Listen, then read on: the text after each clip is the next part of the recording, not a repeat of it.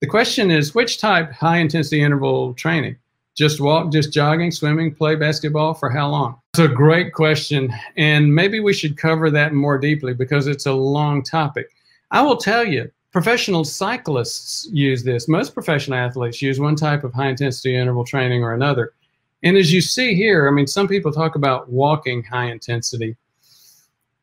It's hard to accomplish that with walking, but you can. The bottom line on high intensity interval training is that you want to get your heart rate up, as in like the top 80 to 90% of what you're able to do.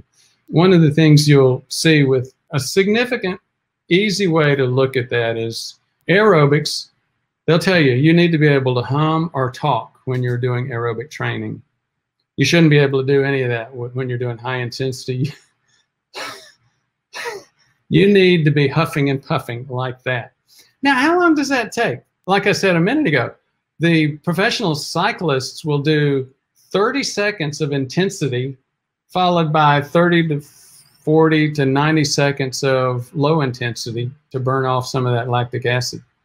They'll start off with 3 of those cycles, work up to 10 or more, and no more than 3 or even 2 times per week for that session.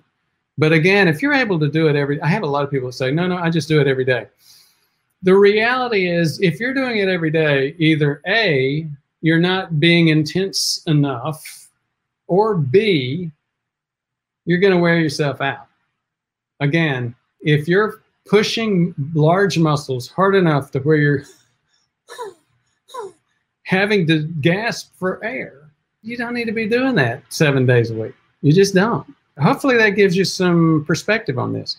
One other thing I would say about exercise is that you hear about resistance training and people think weights, they think Arnold Schwarzenegger, they think big muscles. The reality is, even if you're Arnold Schwarzenegger, this is not where your muscle mass is. Your thighs and your hips and your calves, that's where your muscle mass is, and that's what we're looking for in terms of health. The upper body stuff, yes, it's important. May be important for falls and stuff like that, but it is not as important for health as the big mass muscle groups. Those are the ones that are bypassing your insulin receptors, your failing insulin receptors, and pulling that blood sugar out of the blood where it can burn your arteries, cause problems, cause these things that we're talking about, atrial fib, heart attack, stroke, blindness, where it can cause all those things. It can't cause those things if that sugar is in the muscle. And the way you get that is you get your big muscle groups, your lower body, into major intense activities.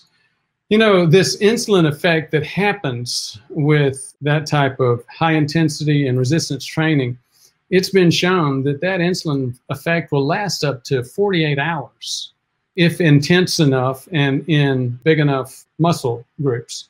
Now, when you think about 48 hours, that's an interesting thing because you go back and you look at all the research that's been done around impact of exercise, and most of it would indicate that you need at least 3 big episodes per week.